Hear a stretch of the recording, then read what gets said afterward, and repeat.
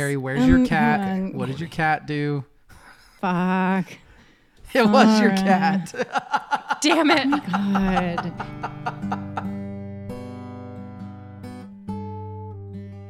Coming up on Verse, Chorus, Verse, we have one more Strokes episode, and then it's all downhill forever for me. That's next.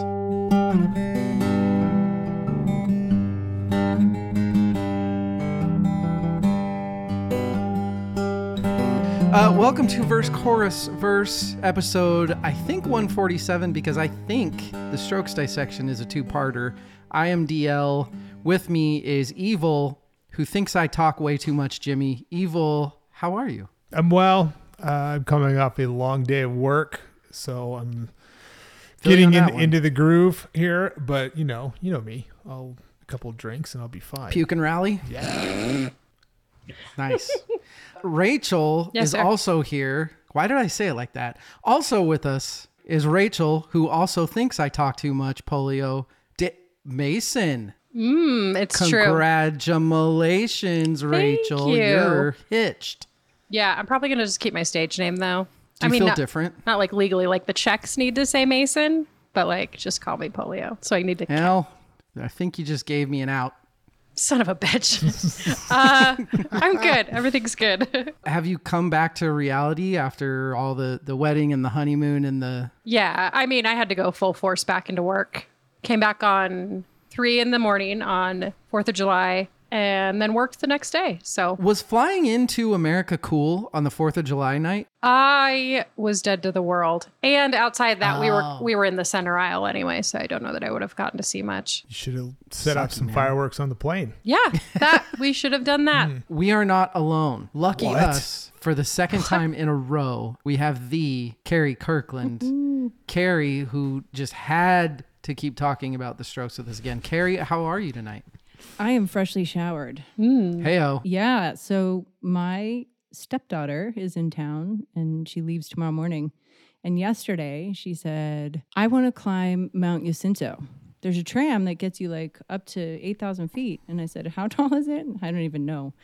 10,840 feet. And so I said, what time do they open the mountain? She said, 10 a.m. I said, yeah, we can do it. So I got home an hour ago. Wait, you did that today? Yeah, I got home an hour ago. That's why my hair's all wet. I look like ass, and my cat's on my lap because I haven't been home all day. Dramatic. Well, welcome to me. I just climbed a mountain today, so it's been a good day. Okay, we get it. God. Look, we're recording this on a Wednesday. Before Evil got here, I just got done saying that this has been a really fucking terrible work week. Rachel's hungover from the honeymoon. Who the hell wants to come back from a honeymoon? Carrie just climbed a mountain. So how about fuck everybody? And if this episode sucks, it's all your fault that we're even doing this in the first place, right? I feel like it's your fault. This episode can't suck. It's not allowed to suck. It's not allowed to suck because we're going to talk about one of my favorite bands of all time. Rachel, who was not here for the Strokes dissection, and I'm not sure that I've ever talked to you about the Strokes before. Yeah. How well do you know this band? Did you know this band coming into studying for this album? I mean, I knew like the radio Strokes, and that is about as far as it got. Not very well, to be perfectly honest. Here's the hard thing about that. After you listen to it so many times, every song feels like a song that I've heard before in the past. So I'd say I'd probably heard a couple of them, but now I think every song is a song that was on the radio. Interesting. Mm-hmm. Evil, since we did the Strokes dissection, now we are doing one specific album, the album that we saved, the album that we didn't talk about on the last episode. Have your thoughts changed at all on this album since we talked about the Strokes and the Strokes in general since studying for this? I don't think so. I did have a more difficult time getting back into I think I binged so much on the Strokes for the last episode that my mind was like, okay, move on. And then I had to come back to it. I'm like, oh, but I want to listen to heavy, really like other stuff, but I got it done. And I don't think I look at the album any differently than I did leading up to the last episode. Carrie, exact same question. Okay, so you are sort of changing the game here because when in a good way, like when I studied for all of the other albums, I didn't do much listening to this one, but I listened to it as part of my backwards going through things initially. And I was out on a walk when I listened to it, and I came home annoyed. And I was like, oh, doesn't bode well. And then when I revisited it after the last episode, it was like earworm after earworm after earworm, and it got really addictive. Yeah. I did not expect it because I really didn't like it on first listen. And so, sorry. And hey. But I definitely feel differently because I listened to it in a totally different headspace after the last episode. We are talking about Room on Fire, the second album by The Strokes. I did not choose this album for DL's 10 out of 10s, which I think this is like volume 10. We've done 10 of these. What's crazy is that out of the 10, I don't think any of us yet have just said, fuck this album. This album sucks. Maybe Sticky Fingers? Yeah, it was fine. But I feel like that was just more of a meh. Yeah. Like, I think it was like a couple 8 out of 10, a 7 out of 10, and a 6 out of 10 kind of thing. So we'll see. We'll see what happens on this one. I did not choose this album because it is my favorite Strokes album. I didn't choose this one because I think it's the best album. I chose it because there are 3 albums of the Strokes that I think were possible 10 out of 10s. And to me, this was right in the middle. Not the most likely to be a 10 out of 10, not the least likely to be a 10 out of 10. All right. And I'll talk about that later. Before we get more into Room on Fire by the Strokes, we got to talk about the most important part of the night. Rachel, so glad to have you back. What are you drinking with your burrito? With my burrito. It's another found in the fridge drink. Hey-o. This has been in the fridge for a while. It's a Japanese soda called Ramyun. That's ramen. This is not ramen, David. A bottle of ramen. And I got it for my birthday in November, and I haven't drank it yet. And it has like this weird... Why is it? What the fuck? Okay, so the way that you open it, it comes with this plastic bit that you kind of jam in the top, and then this glass ball falls down like halfway, and I think it's to help extra carbonate it or something. Like, what does the Guinness ball do? That's nitrogen. Yeah, this is not the same. That's No, just like it definitely that's just a isn't. glass ball for fun, I think. It's a glass Java, ball for those- funsies. These guys are some creative people, man. They really are. And Malibu. And Malibu. Because How do you have any left? well, I had my own bottle, and then I had a bottle. Then I had the bottle from our party in wherever the hell we were. Idaho. In Idaho. Where you live. Yeah. Well, yeah, but like the other part of Idaho. Yeah. What's that called? Other Idaho. That party. So I have bottles on bottles. On bottles. Because Trevor was like, hey, when I was grabbing the soda from the kitchen, he's like, hey, do you need the Malibu? And I said, no, there's already a bottle at my desk. I'm good. Hey-o. That's how you live. I'm proud of you for that one.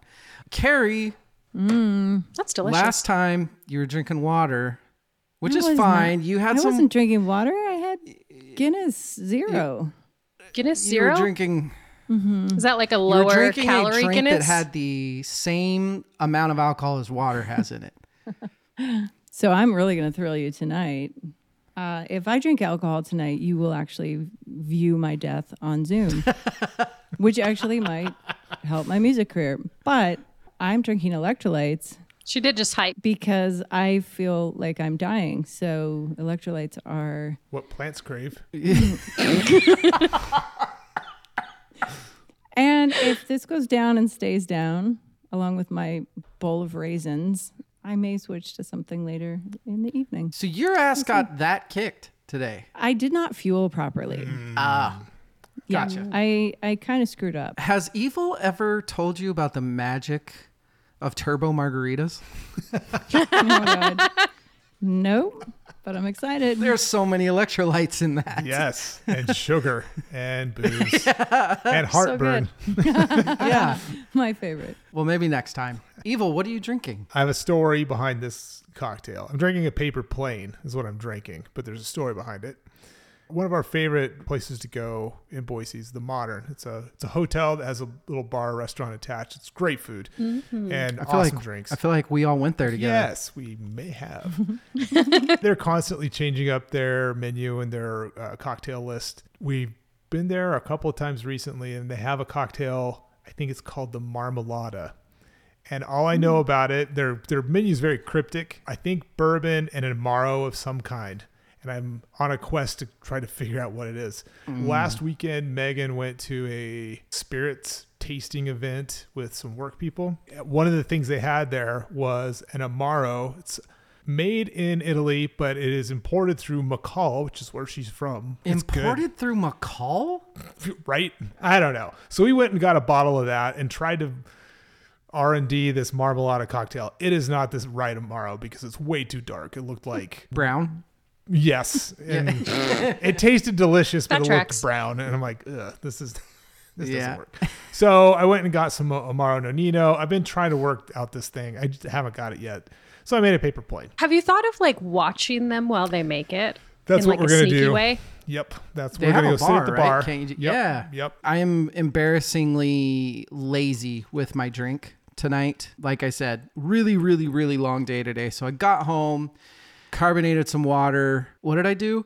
What's the lemon vodka? There's like a name for it. Citron. Yeah. Teeny bit of grenadine, soda water, and what the fuck else did I put in this thing? Cranberry juice. It's hot here. It's good, but it's I'm not very proud of it. So we'll just gloss right over that.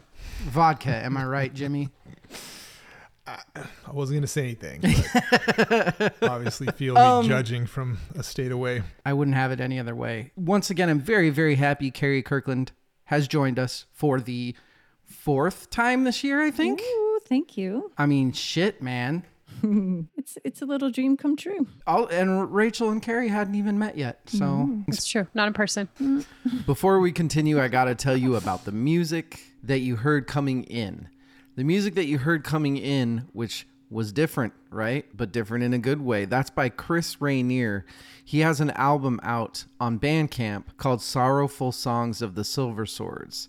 I would imagine that he heard the podcast due to our Harry Parch stuff. We did some Harry Parch stuff, and he himself reached out and said he dug the pod and wanted to know if we had any interest in his music. I definitely did. The story basically being that he has a 1975 Japanese like Martin D28 style guitar that he refretted based on Harry Parch's original scores. So I think he's done a lot of studying on Parch and on that style of composition. It's really just the Harry Parch style of composition because it is unlike anything else. But you hear that music, it is beautiful, it is different, it is unique, and a little bit terrifying in a good way, especially for us musicians of even how to comprehend being able to perform this. I think it's an amazing album. I bought it probably about a half a year ago, maybe longer on Bandcamp, and I've been listening to it since. The song that you heard coming in to the pod was the Adamantine Billows of a Petrified Sea. That is track 2 on the 8-part album Sorrowful Songs of the Silver Swords. The song that you're hearing now that's going into the break is Sawtoothed Waves of Lava of Vexed, the surface of this weird ocean. Intense names for intense songs, but I think this is fantastic. I love this. It's just nice to hear something different. Chris Rainier, he's also on Instagram, but go to Bandcamp. Find him on Bandcamp. That's Rainier. I mean, this is the sort of stuff that we want to support, right? This guy built his own goddamn instrument. This guy has been studying Harry Parch. We know how difficult that is and how mind-bending it is. And he comes out with this, which is fantastic. So hope you enjoy listening to it. We've got one more break that's going to come up after this. We'll put it on there too. Chris, thank you so much for the music. It's been fun to listen to. Hope we get you a couple downloads. Thanks, everybody. We'll be right back.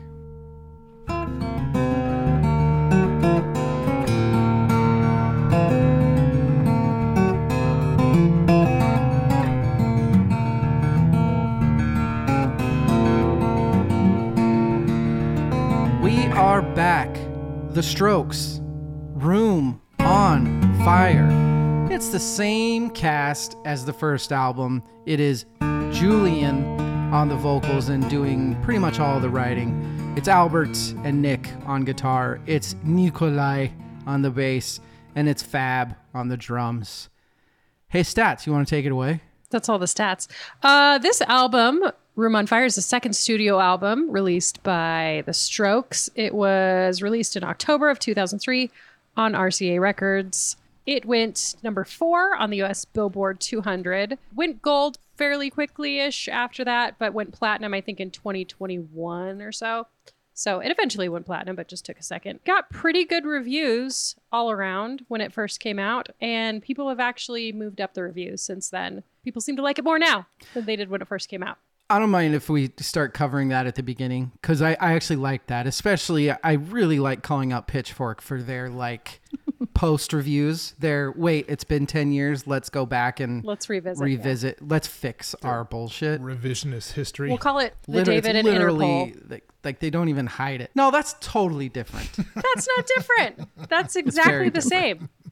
You're like, this Interpol sucks. Yeah, but here's the difference. I don't do that because other people are saying, actually, that Interpol was really good. That's fair. Because everybody says that Interpol sucked. And I'm like, wait, no, it's actually pretty good. It sucked. Touche, I guess, whatever. Hey, let's do the really, really, really easy thing to do, since we all know Carrie like the back of our hand and vice versa. Let's do the friendship test. Rachel, I'm going to make you go first. What is everybody's favorite song on this? What is everybody's favorite song? David, I had you first. Mm-hmm. The End Has No End. Carrie, Under Control is what I had for you. Okay. I don't know. It seemed the slowest and the jazziest. So that's why I went that direction. And then Evil, the way it is, because of the guitar at the beginning, seemed like the most metal of all the guitar. So, which quickly went into not metal guitar, but the very first couple seconds, I was like, that sounds like Evil would like the first couple seconds of. As you can see, our choosing of songs for each other has really grown and science. Deepened in science as the years have progressed. It's really, what's the metalist? What's the pop bangiest? Yep. I will go next. Evil, for you, I chose The End Has No End. I will say why when we talk about that song. Carrie, I said Between Love and Hate. I will say why when we talk about that song. And Rachel, I said The Way It Is. And I will say why when we talk about that song. Evil. It's the metal guitar. You are the new resident metalhead. It's true. If you ignore all the YouTubers. Oh, shit. I don't read the comments. Don't read the comments. I watched it for the first time. Oh. I watched it this week. My favorite comment is that the girl is the quietest but seems the most respectful, something like that. And it was like, Well, that's nice. Is it? Is it? I like we want being our women respectful. quiet and respectful. Okay. and I Yeah. thought, Rachel? That was great. Okay. That's cool. You're the hardest, so I'm going to save you for last because I'm still excited. She said all those things. Oh, boy. Jimmy, you're a perv. Oh my God. On an unrelated note for Rachel, I chose Meet Me in the Bathroom because of words. I mean, there's a book involved and it's very clever lyrically. Carrie, a little on the nose. I also picked Under Control. Seems Whoa. right. Ooh. I think I could just throw a dart at this album and hit a song and it'd be your favorite song of the album, possibly.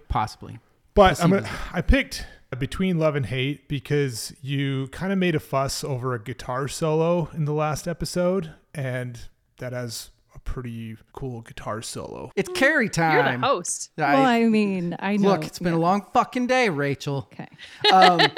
Carrie, you know us all the bestest. Yeah, totally. What songs are you picking for all three of us? Because I know Rachel the best, I picked Reptilia. That was my second choice for her. Because of the bangerness of it. I have a full method for Rachel from now on. Okay. And the big hint is BPM. That's true. Fair. Yeah. I love a lot of BPMs. For Evil, I picked 1251 because of his affinity for the Cars. And DL, I just feel like you're an opener kind of guy. And whatever happened really struck me as a good possibility for your favorite. It's a very good possibility for my favorite. Room on Fire, sophomore album. They had just got done touring their ass off forever off of Is This It, which is, I promise I won't say this over and over and over, but as we said in the last episode, was just insanely critically acclaimed, was a darling before it even came out. Once this album was in the works, they were it. They were the thing. Was your finger on the pulse back then? Were you're shaking your head no, so I don't even have to finish the question. Yeah, no, I don't think so. Like I said, I had as much knowledge as the radio gave me of the Strokes, which was a handful of songs. I didn't know them that well back then. Initial thoughts going into this, being forced to listen to an album by them for the first time. I was forced. It was an album that I didn't mind listening to passively.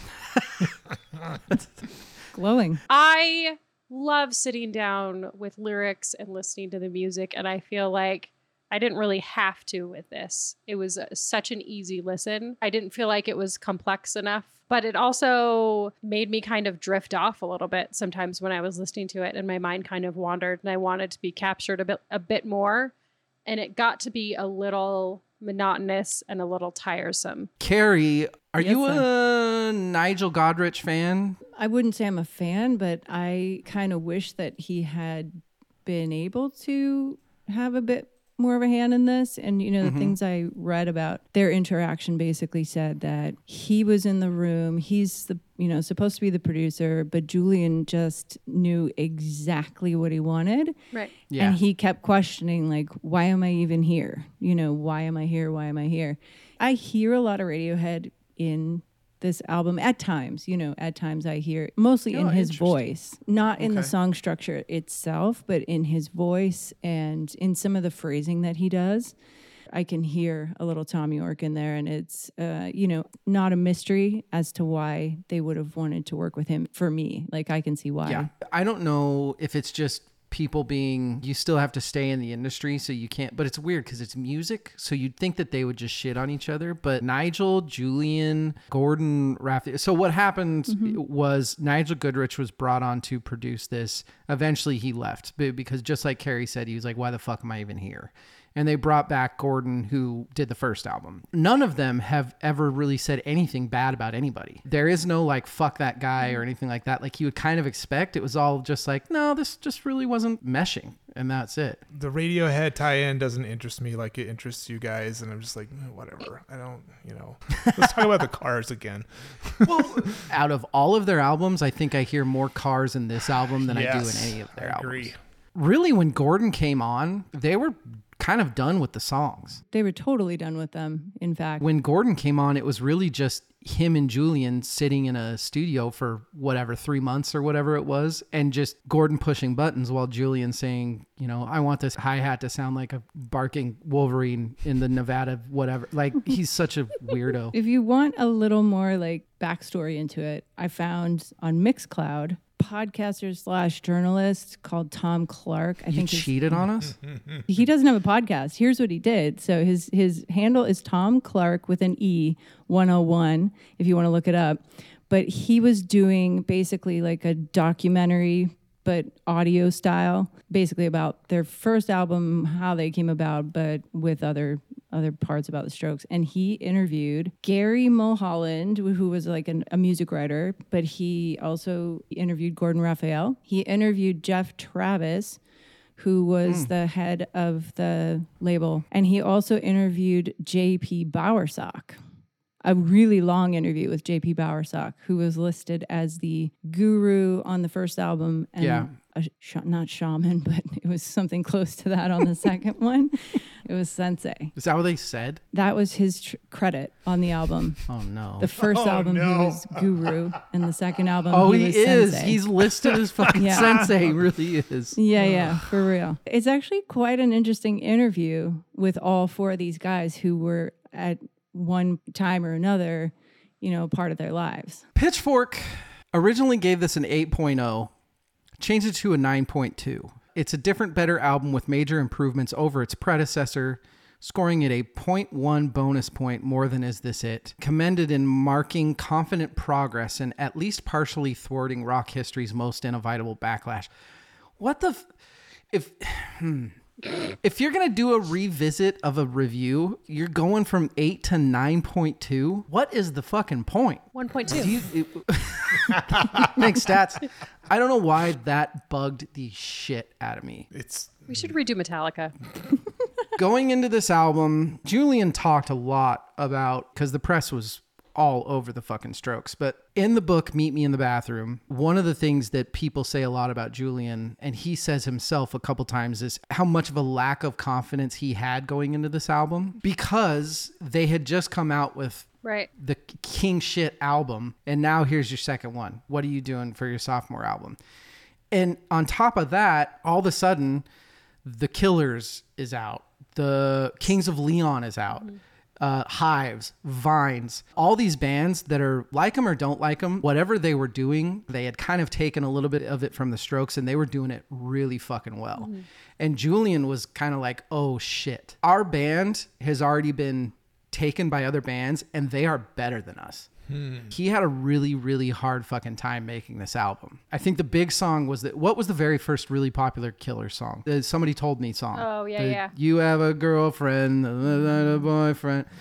And he heard that and he was like, this song is going to be the most popular radio song ever. Luckily, though, I think that they were on the road and touring and playing for so long before this that they are so goddamn tight on this album that I don't really think that lack of confidence shines through. Yeah. Rachel, did you catch any of what I just said while studying for this? I was not listening at all.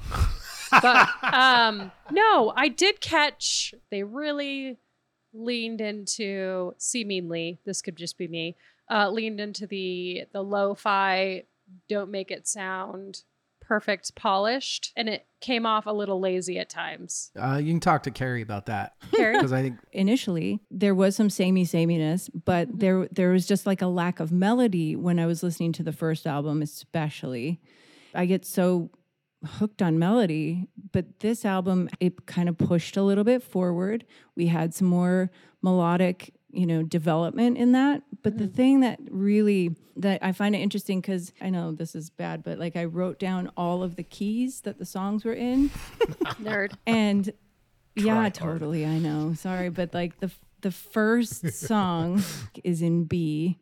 I have this thing where I either love or hate when tracks that are next to each other are in the same key. Mm-hmm. So I'm listening to the first song, it's in B. And then the second song came on and the opening riff is in B. And then all of a sudden in comes the minor.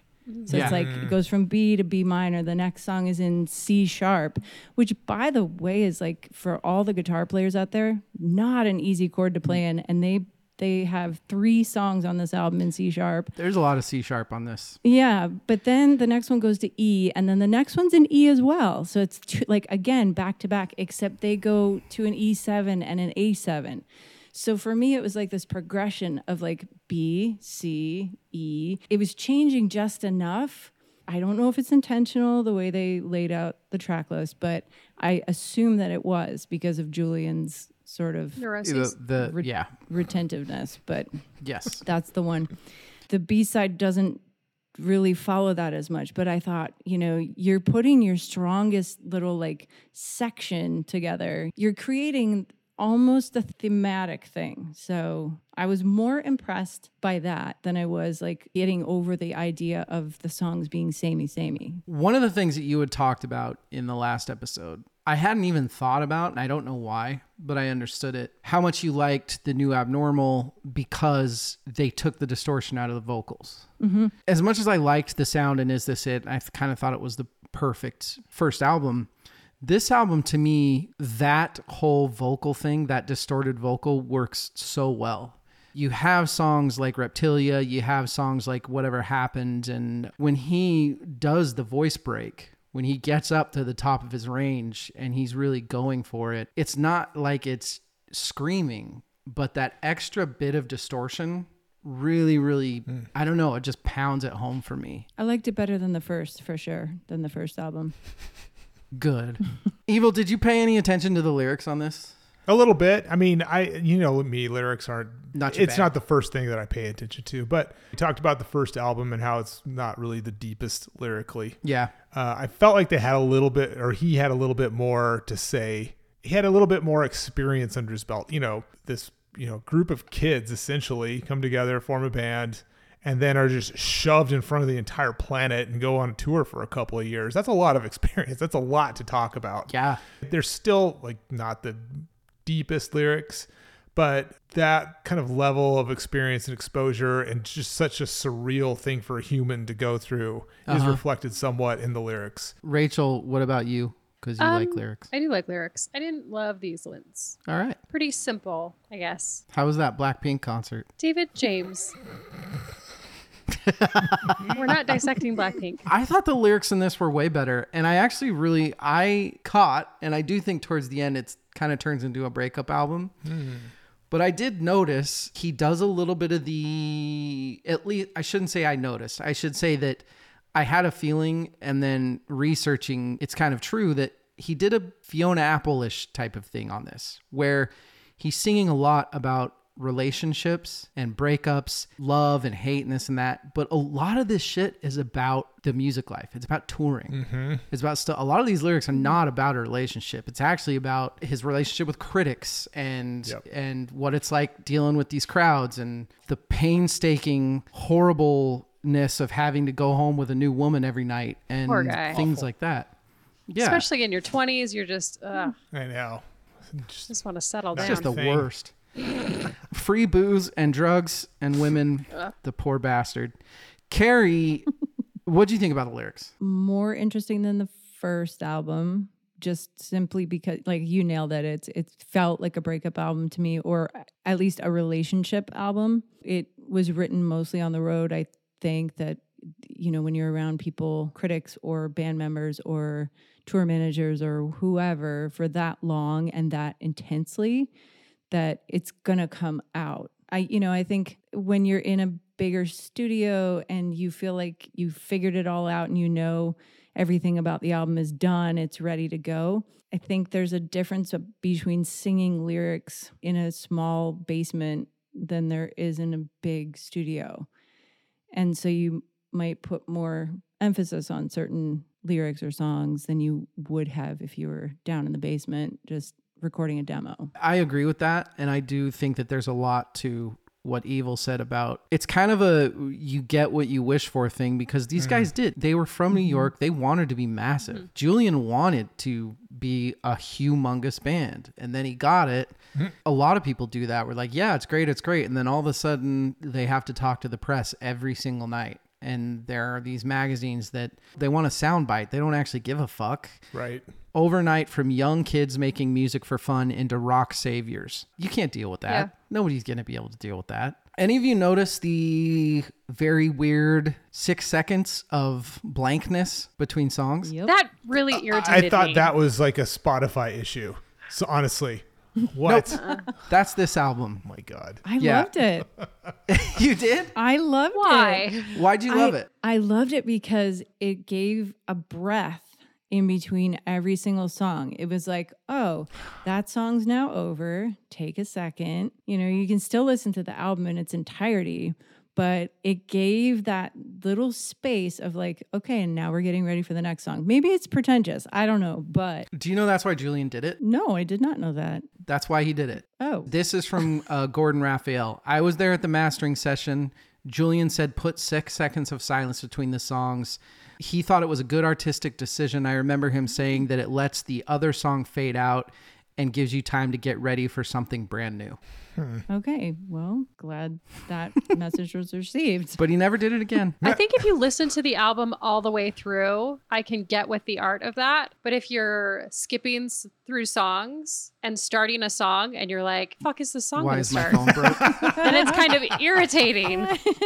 I don't know how many times was a I'm little like, is frustrating. my fucking new Apple computer like on the fritz? Albert, Nick, I'll say Nikolai, Albert, and Nick all fucking kill it in this album. Yeah. Scale of 1 to 10, impressed by not only Albert's rhythm guitar and Nick's lead guitar, but them bouncing off of each other. I think it's really clever. They have a very interesting sense of rhythm and melody combined. You've talked about like the other bands, like the Hives and stuff that cropped up. And I love the Hives, don't get me wrong. But Me too. These guys have something different in the interplay and the rhythm of the two guitars back and forth that other bands don't have. And I think that's one thing that has always kind of separated them for me as a listener, is that's an interesting component. Actually, if you like write it down and tab it out, it's kind of complex rhythmically. Sound very simple. Absolutely. And easy to play when I'm guaranteed it's probably not. So yeah, definitely. And I like how they pushed the sounds sonically a little bit more in their guitars, to where like the Cars influence definitely came out on this so much. I mean, there's more than once on here that I would think most people would think that the sound is coming from a synth. 100%. The End Has No End. I had to watch them live to like be, Right. are they playing, is that keys Yeah. or is that, no, it's guitar. It's like neck pickup and some effect. I was really, really impressed with the guitar work on this one. And actually on the drumming. Yeah, Fab killed it on this too. Man, and working with such a small kit, he said he was constantly dialing down his sound because he just wanted to hit hard Yep. and hit loud, but like he doesn't have a crash cymbal. Anytime there's any release in the drumming, he's hitting the hi-hat. Yeah. Or the ride. He's using the ride as Bashing that the shit moment out of it. yeah, but also like comes back to like kind of what we talked about in the last episode, the restraint, in a way where most drummers would just be fucking wailing on a crash cymbal. And no, he keeps it so tight because a crash cymbal would change the sound completely. But the guitar work, man, I mean, some of those riffs in Reptilia, it's so precise and it does not back down. I love that. Oh, I like that in this album. And I think that they did a lot of, I'll say, cooler stuff in their next album. But this album is so fucking tight. This is such a band that had been playing together every night for 5 years type of album. Godrich said that was the coolest thing about going in and trying to make this album. Is we got in and it wasn't like these making an album with some kids from fucking New York City. It was like being in there with fucking Zeppelin. Like they were so goddamn tight and their chops were just there. Room on Fire. I don't know. Do you think this was at all political? Do you think it was more of like the mess that people are in type of thing in 2003? Do you think it's more of this is just a dance party fucking thing? It was pulled from the lyrics of one of the songs. Was it Reptilia? Reptilia, I think. Yeah, when it says the room's on fire and she's fixing her hair. So is it like that meme, that This Is Fine meme, where the Yeah, that's what I got. That's what I read. Okay. When I I like that actually. I think the politicalness actually is inspired through the album art because it's a painting. And if you look at the whole painting, don't just look at the album cover. British artist named Peter Phillips, and he created this piece, and it's about the Confederate and Union soldiers. And so the gray and the blue. you have to look at the whole painting, yeah. not just the album cover. And that painter specifically was doing a lot of political American art, even though he was a UK painter.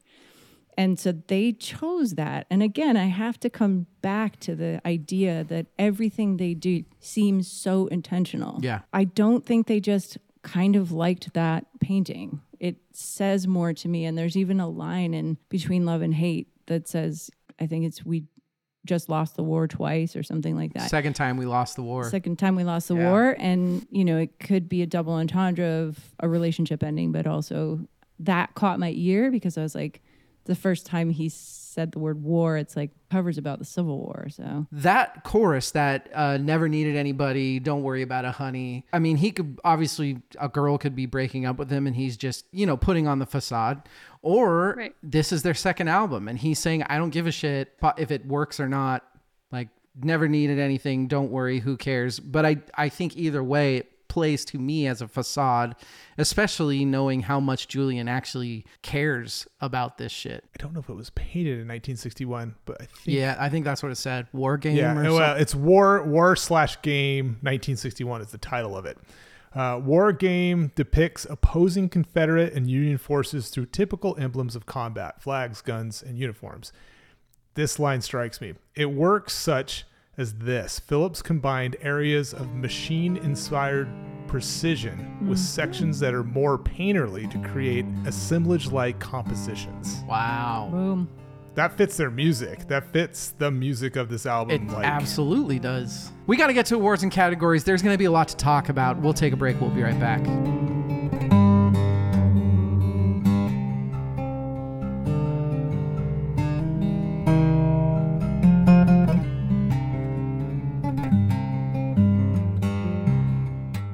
We're back, and the music that you heard in the break, once again, Chris Rainier, Rainier. Go find him on Bandcamp. Go find his album, Sorrowful Songs of the Silver Swords.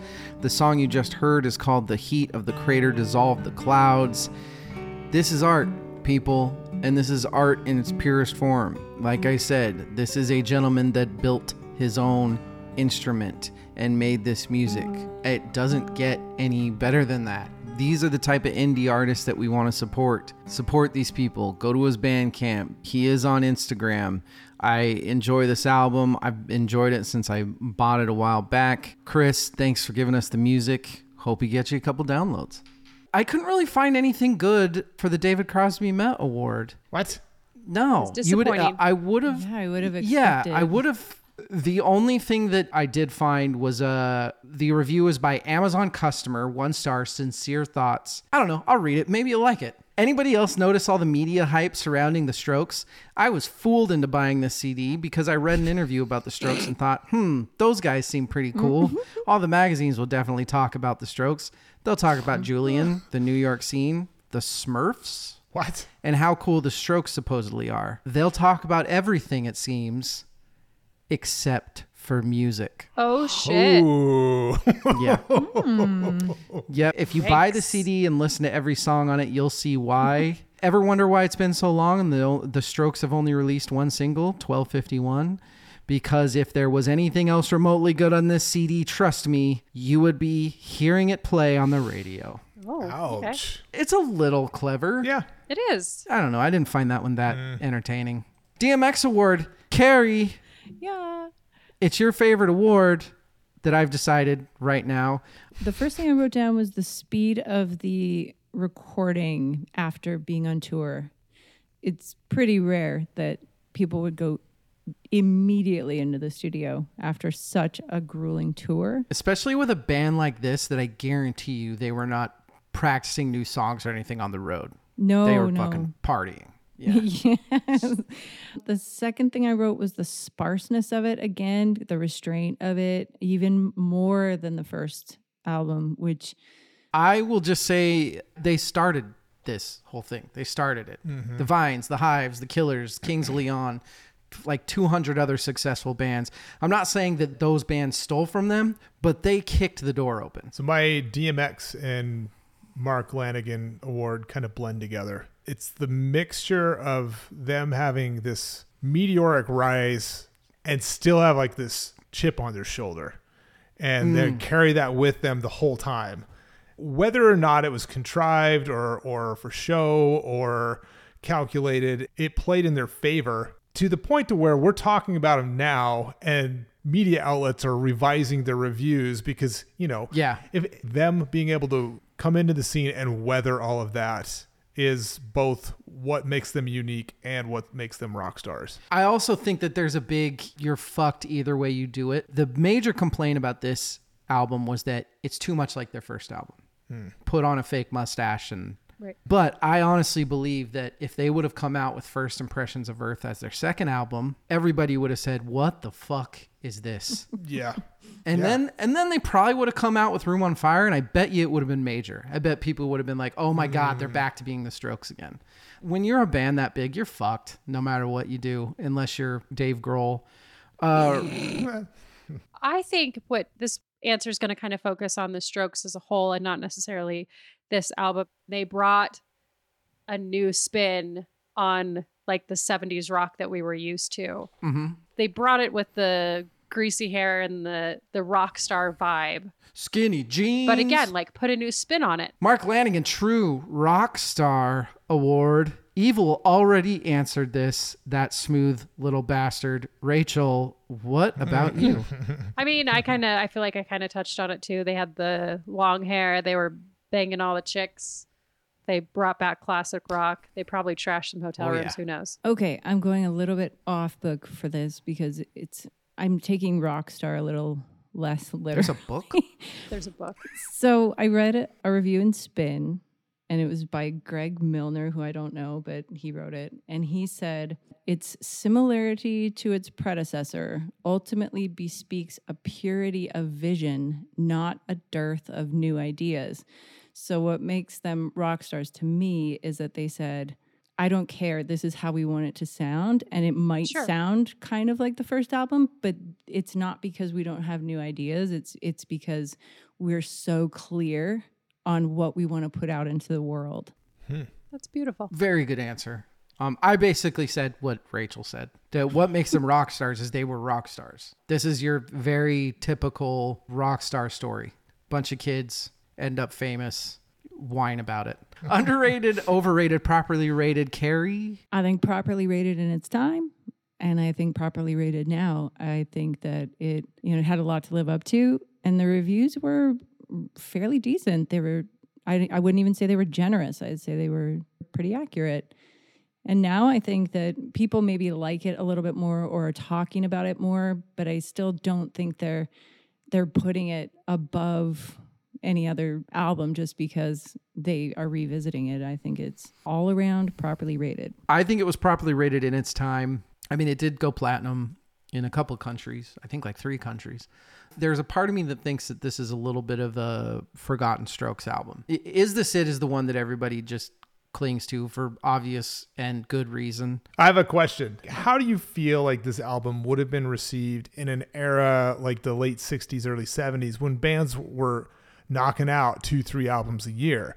Would it have been much higher rated by the press? And it sounds like it did well commercially. I mean, it sold. Right. We're talking mostly about reviews and critics at this point. Like, I think they are a throwback. They're pulling on inspirations from bands from the 70s. Right. Yeah. If they were to have released this even a year earlier, maybe not This Is It and this album in the same year, but just a year apart, I think it would have been huge. Like, I agree. It would have been very well received. I think that one extra year was just enough time for people to be like, all right, we're sick of these guys now. It's also kind of the beginning of internet journalism where you have to drum up shit to talk about. They suffered from that a little bit too. So I'm going to say they were slightly underrated in the era when it was released, properly rated today. Let's stay with you, Evil, because I have a feeling I know one of the bands you're going to say. Influences and influencees. I mean, we talked about this. It's all the same ones, right? Entirety of their catalog, Velvet Underground, the Ramones, but the Cars, obviously. When I was listening to all of the albums together, Angles is the one that really struck me as the Cars album, but I think that's because I was avoiding this one a little bit because of the assignment. Julian had actually mentioned in an interview that he was influenced by Bob Marley. I saw that. Yeah, which I thought was kind of I interesting. don't hear that. I don't either. Oh, yeah.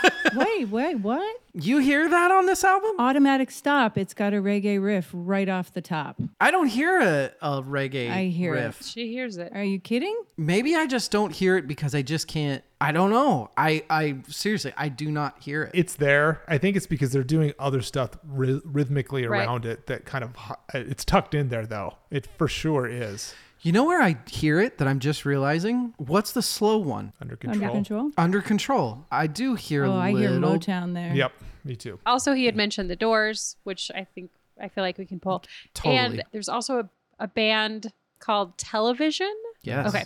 There is a little bit of sound correlation, but there's also a bunch of like, hey, it's just a bunch of guys in New York and they're dirty and they're getting together and they're playing rock music. Hey, look at that. This album is fucking amazing. Marquee Moon. That's exactly what I wrote down. As far as influencees, Interpol, OK Go, I guess those were kind of about the same time. Yeah. Franz Ferdinand, Cage the Elephant, 21 Pilots a little bit later on. Franz Ferdinand's a good one. Mm-hmm. If I'm remembering from the book right, they were one of those bands that Julian was like, Oh, God damn it. Uh-oh. Yeah. Uh-oh, SpaghettiOs. Yeah, exactly.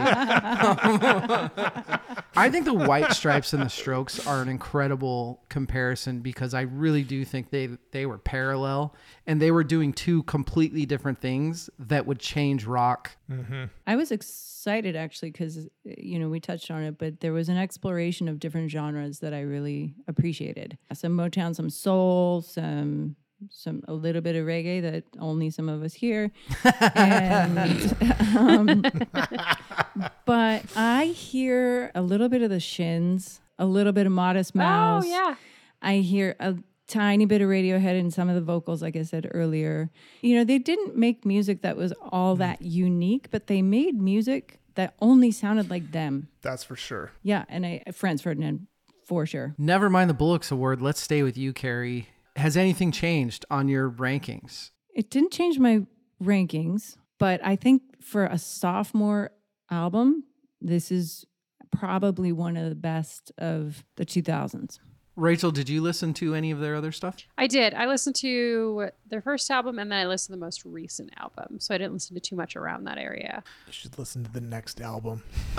Evil. I don't think it's the best. I don't think it's their worst by any stretch. When we did the rankings, it was number 3 for me, and it'll stay there. This is definitely not their best album, but it's definitely one of my favorites. It's solid from start to finish. John Paul Jones Award, Rachel. Would you take anyone out? Would you replace anybody? What would you do? I never really think of taking people out unless it's like Lars. So I always think of like, who's going to go? Who would compliment well? And I actually ran across a YouTube of Regina Spektor singing along on Modern Girls. Oh, Regina Spektor. That sounds like a good idea. And then that brought me to like Jenny Lewis, Stacey Dupree if you've heard of Isley. I also found this really disturbing mashup of Hard to Explain and Genie in a Bottle. Look it up. It's Carrie, what about you? I'm with you on the female, but I don't hear vocals. I hear synth. And when I think of that time period, I think of Emily Haynes from Metric. They kind of grabbed me with 1251, with that synth sound.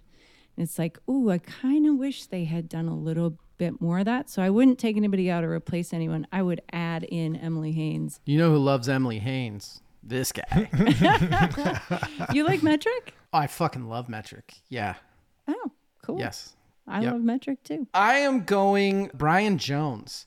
And I'm going Brian Jones not to replace Nick on guitar, but to sit with him. There are a couple times on this, and I shouldn't even be saying this. I'm saying it. I don't care. He's so unbelievably well structured as a guitarist, and everything fits perfectly where it's supposed to be. Sometimes I want him to not do that. Get a little dirty with it, man. Yeah, I agree. Yeah. Evil, what about you? I don't have a smart answer, but I did look up who had the top single of 2003, and it was 50 Cent. So oh yeah, that'd Is that be good. Find Me in the Club? Yep. Yeah. So I love that song. 50 Cent. I want them to figure that out. Like, God, when do we do 2003?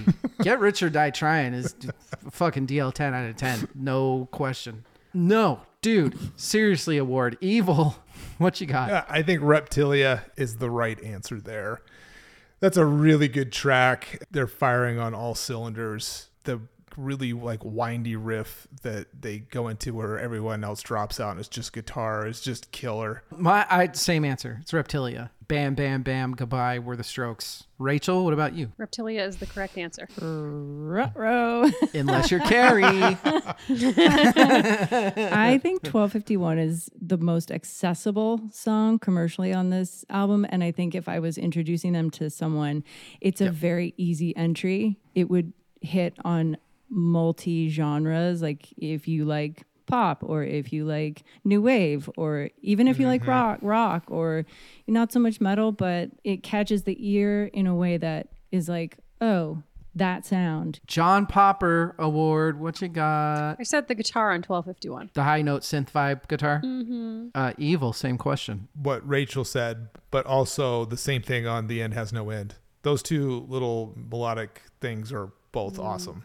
Those are the most earwormy things on the album for me. Rachel and I agree. It's that hooky synth lead that is doubling the melody. The vocals. Yeah. And Yeah. man, that just gets in and goes, you're going to be hearing this for the next 18 hours.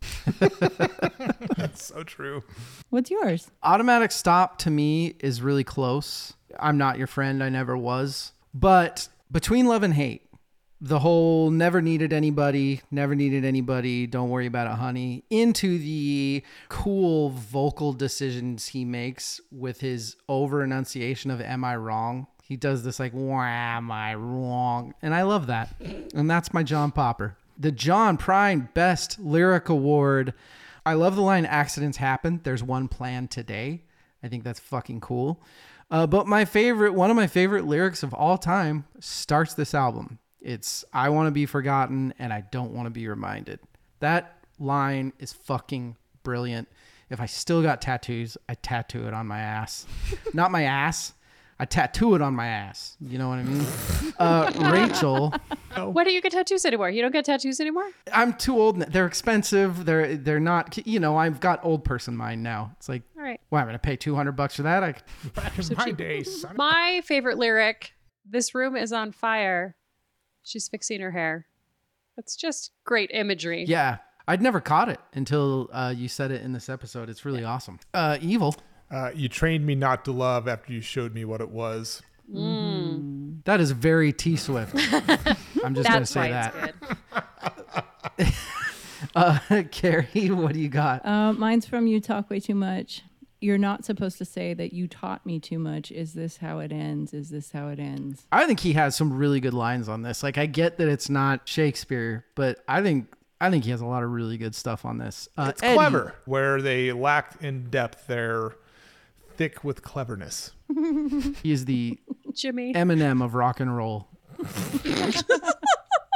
Eddie Van Halen Award. Right back to you, Evil. You were right. They do have a really good solo on this album. Between Love and Hate. Yeah. I like the fire that he plays the solo on Last Night with a bit more, but this one's a cool solo as well. I'll give you that. Carrie, what about you? I am tied for that exact same solo and the just super blazing and precise, not really solo, but like interlude on Reptilia. It's not necessarily a solo, which is why it's second and it's kind of tied, but Between Love and Hate, that's... So I said either the drums and Way It Is. It's kind of that fast, the do-do-k, do-do-k. But I also said part in Reptilia, but it is that guitar part in the chorus. He's shredding in the background of the chorus. I think that's probably my favorite part out of this whole album. Rachel, what about you? Agree on the Reptilia. I had that bit for my first part, and then on Woohoo. The End Has No End, that Dope as shit. Surfer Rosa Award, Carrie. I spoke to it a bit earlier. I think the first 5 songs are brilliantly placed, and in the way that the keys sort of meld into this thematic idea. The second half for me at first was like a bit throwaway, but then the more I listened to it, the more I was like, no, it's not at all. I still think it's a top-heavy album, but I think the B-side is really quite close, save for 1 or 2 songs. I agree. And I think Carrie put to words something that I couldn't quite figure out, is why I thought the first half of the album was better, but the second half still had strong single tracks. So I feel it's a little bit stronger in the first half just because of the song placement. Rachel, what do you think about this album structure? I'm going to partially agree with Carrie as well. I have to say the placement of Under Control is real bad. It should be an interlude, an intermission kind of in the middle of bangers. And I kind of see this as a Surfer Rosa album in that it gets weirder a little bit as it goes. sure. But the only difference is that's maybe not so much a compliment like it is for Surfer Rosa, for example. When they get a little bit weirder on this album, I like it a little bit less. The Time of Your Life Award, I pretty much think that this is a perfect album until you get to You Talk Way Too Much. And for some reason, going into that 5th song, I don't know what it is. You have 1251, which is so different than the first three. It's such a good, not great song that I think that is terrible. I think that is so not a number 5 song. That is where I wrote down, this is where everything starts sounding the same. I like that song. I don't think there's a bad song on this. I don't. Do you think it's the placement of it? It has to be. Funny. So, Carrie, what do you think about the Time of Your Life award? Well, just to piggyback on that for a hot second, is that I find that song, You Talk Way Too Much, to be the most technically interesting of the entire album. It speeds up and then gets brought back. It gives you this feeling of like momentum and it's going somewhere, and then it gets pulled back right at that time. It's such an interesting choice to me, especially for a rock or new wave or, post-punk band. My Time of Your Life award goes to I Can't Win, just because I feel like it's a throwaway song a little bit. How dare you? I feel like it's in the same key as the opening song, which again, in this case, it annoys me. They're bookends, but I think in terms of being bookends, the opener is so much stronger than the closer. And I love a good closer. Like, give me something that makes me want to come back. Evil, Time of Your Life award. There's 60 seconds at least of dead air between these songs. Right. That's enough to be a Time of Your Life award right there because of how much it threw me off. Rachel, what about you? I said The Way It Is. That How was dare my you? throwaway. I feel like that's the one I picked for you. Is it? Ooh, that's the unfortunate. BPMs are just off the chizarts. The drums in that are so good, though. But let's get to the fun one. And let's start with Rachel, who I'm guessing was by far least impressed with this album. What are the 3 best songs on here? Starting at number 3, I think Evil guessed this for my number 1. The End Has No End. Good guess. Yay. Not correct. That was a banger. Number 2, 1251. And then Carrie guessed my number 1. It's Reptilia. Hey-o. I hate that it's the most The popular other song. fast beats per minute one. But it is, yeah. Evil, what about you? Rachel and I are twins. Yay! All the way from 3 to 1. Yes! Whoa. Number Now you have 3, to The drink. End Has No End. You Number do have to 2, drink. That's the rule. 1251. Number 1, Reptilia. Carrie, what are the 3 best songs on this Well, album? I'm about to break hearts. Sorry. That's I fine. said number 3 was Under Control. Which they It was on said the was list. number On the one. list. It's on the list. Yeah.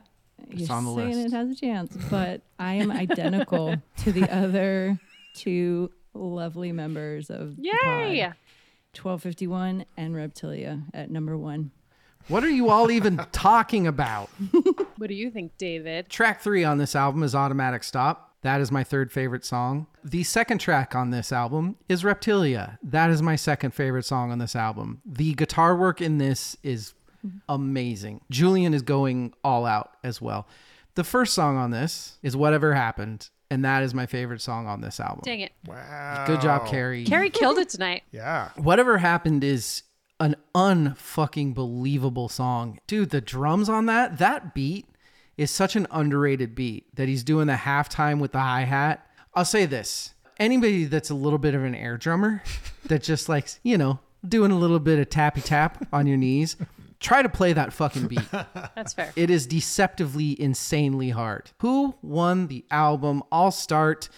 Nick and Albie. The guitar work on this album is just perfect to me. Evil, who won this album? Franz Ferdinand, apparently, since... That's true. They sure did. Because didn't their album come out right about when this... Probably. I mean, that's like... It was 2004. Yeah. Close enough to where the critics were like, fuck the Strokes, we're on this train now. So I think Franz Ferdinand did.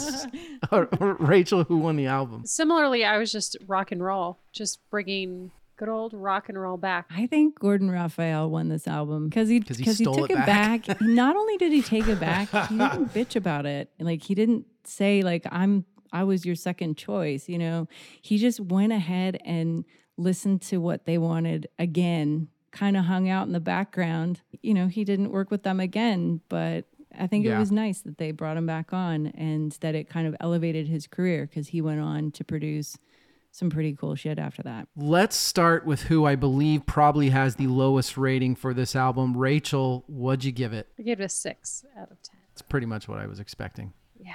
Look, I never needed anybody, okay? I never needed. Don't worry about very- it. Honey. I never needed it. But very Evil, what do you rate this album? I'm gonna shoot right in the middle of Pitchfork's 2 ratings and give it an 8.6 Pitchforks. wow. That's really high.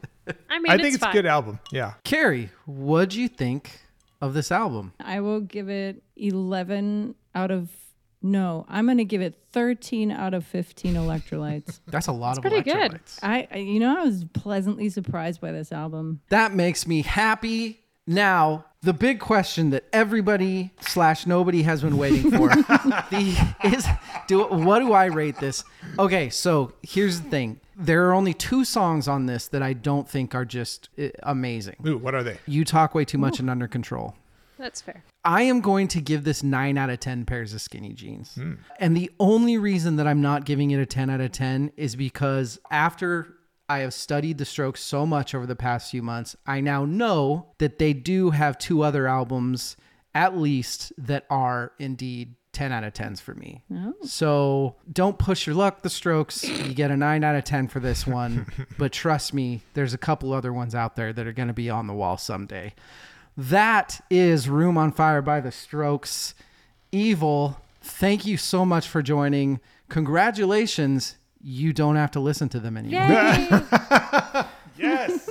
Rachel, same thing. Congratulations on multiple things. And I'm sorry that I made you listen to this album. It's fine. Whenever you throw out a 10 out of 10 episode, I think that it's going to be a 10 out of 10. And so I kind of feel like maybe I grade a little harsher with that because I'm just like, how does he think this is? Because you're telling me it's going to be the best album of all time.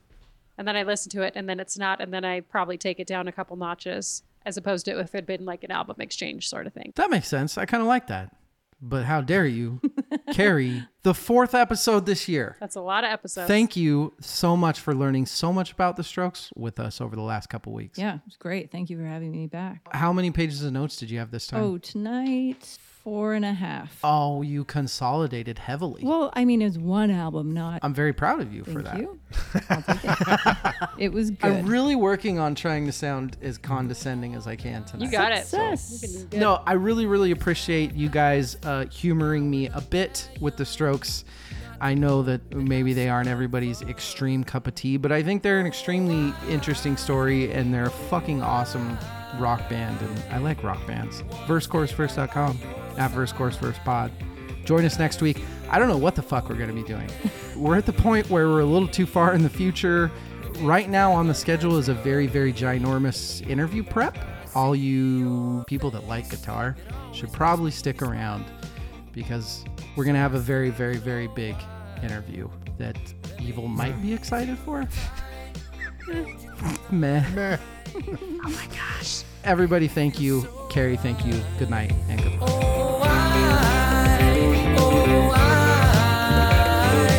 I wanna stay right by your side.